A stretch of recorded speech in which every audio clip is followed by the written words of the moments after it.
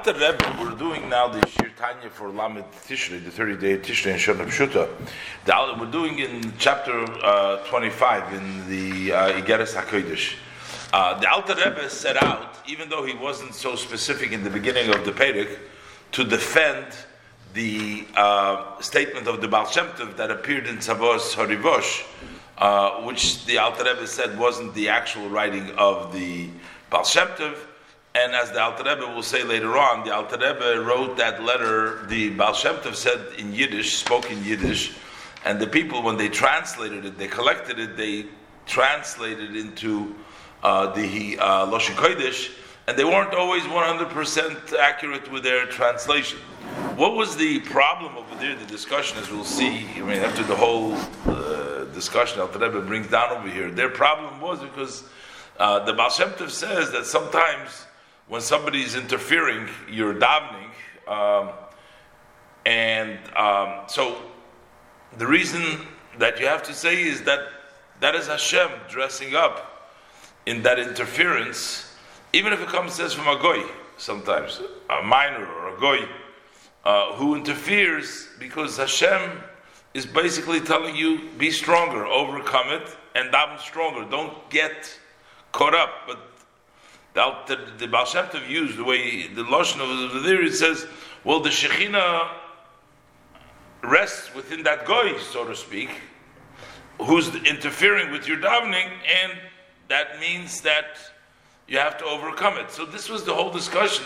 Well, what does it mean that the Shekhinah rests within a goy? And the Alter Rebbe came explaining the whole thing, that everything in this world, whether it's the spiritual world or the physical world, at the end of the day, it still has the Shekhinah in it. It all has Malchus. It comes everything from Malchus. In this world, it comes through the Ayin Sorin. It comes through more intermediary till the light comes down to the world. But at the end of the day, it's still a spark of the Eibush there. And the Alter Rebbe says, well, we can't call it Shekhinah because Shekhinah means that there is a revelation. In a goy, it's vested, it's nislabish in there, as we'll see later on. But the Alter Rebbe is basically saying that a Yid has a holy manifestation of the Sfiris within him, which means his intellect matches up with the intellect of the of Chochmah Bina Das, and the Midos match up with Zoh, with the 7 Midos, with the Midos. But the same thing is Agoy. But that's Ovid Gilulim, they get from the hindsight. They also have. And because they also have that, it's in a level of Golus, and it's a level of... But still, they still have it. It doesn't matter, because every child knows that the Eibishter, the simple we know, the Eibishter is everywhere. There's no such a thing. Even in the Klippas, even in the Goyim, even in the lowest place, the Eibishter is everywhere. So, the Rebbe says it's not really a complaint against the Baal Shem Tov. It's not, it's not, this is actually very straightforward. Exactly how it is.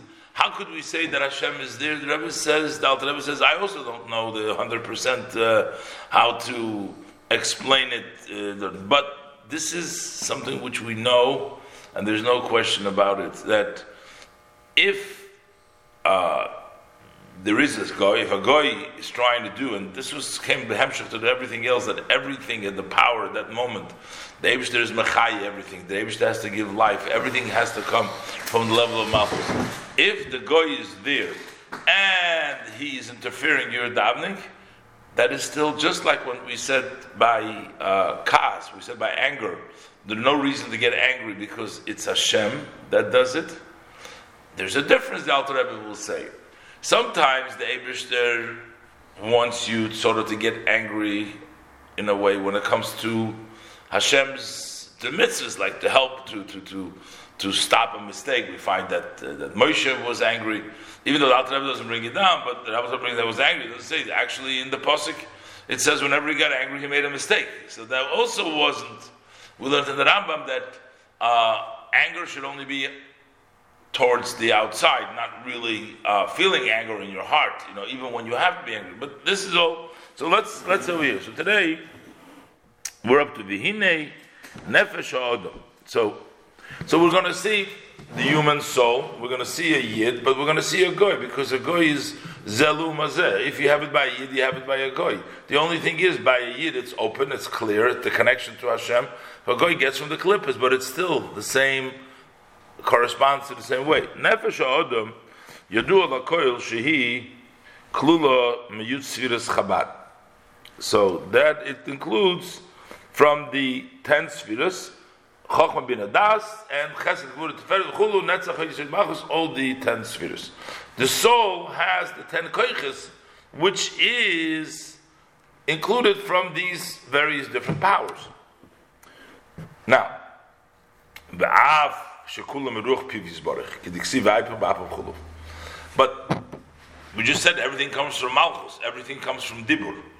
So the neshama of the yid comes from the level of Dibur, comes from the level of Malchus, not directly from the level of Chochmah bin Odas. Even his Chochmah doesn't come from Chochmah. It all comes from Dibur. However, through Dibur, he gets that level. So they all come from Ruach Piv, Kidiksiv Vayipach Ba'apav Chulu. So it really means that it comes from the level of Dibur, the level of Ruach. But specifically talking about, so we all come from the level of Malchus in a general way, but as it comes out in the soul of the person, Chabad shebenafshei, the Chochmah bin Adas that's in the soul of the person, Hem Dugma leChabad shebiyut Sfiras. They are an example to the Chochmah bin Adas, which are in the 10 Sfiras, Hamechunos, which we call them B'Shem Avo, Av ve'em, Chochmah bin are called father and mother. Umidus Ava v'yira v'chulu shebenafshei, and the traits of love and fear, etc., that are in his soul, Hen Dugma leMidus shebiyut Sfiras. They are a example for the middos of the 10 Sfiras, Hanikrois B'Shem Zoh. They're called the Zeir Ampin. Those are the 6 middos. The koyach hadibur shebenefshoi, and the power of speech, which is in the person's soul, dugma ledibur ha'elyon hanikra b'shem malchus u'shchina. So, and that is a comparison, that is an example for the speech of above, which is called malchus and shechina. So, which means everything comes from malchus, but yet it lines up with the spheres and with the chokhmah of the spheres, of the midas, of the spheres. So that's why he says v'lochein. So he gives the lochein k'shemadaber divrei Torah ma'orer dibur ha'elyon liyached hashchina. That's why, because speech is compared to the dibur. Specifically, that's why when you speak words of Torah, you arouse sort of the speech of above liyached hashchina. Because that means the speech is the connection which the Malchus connects with the world. B'dvar melech shilton, through the dibur, he connects, the hamshocha comes down. So when we use our speech, we're sort of connecting to the speech, so it corresponds, speech to speech, and we bring down the speech of above. That's why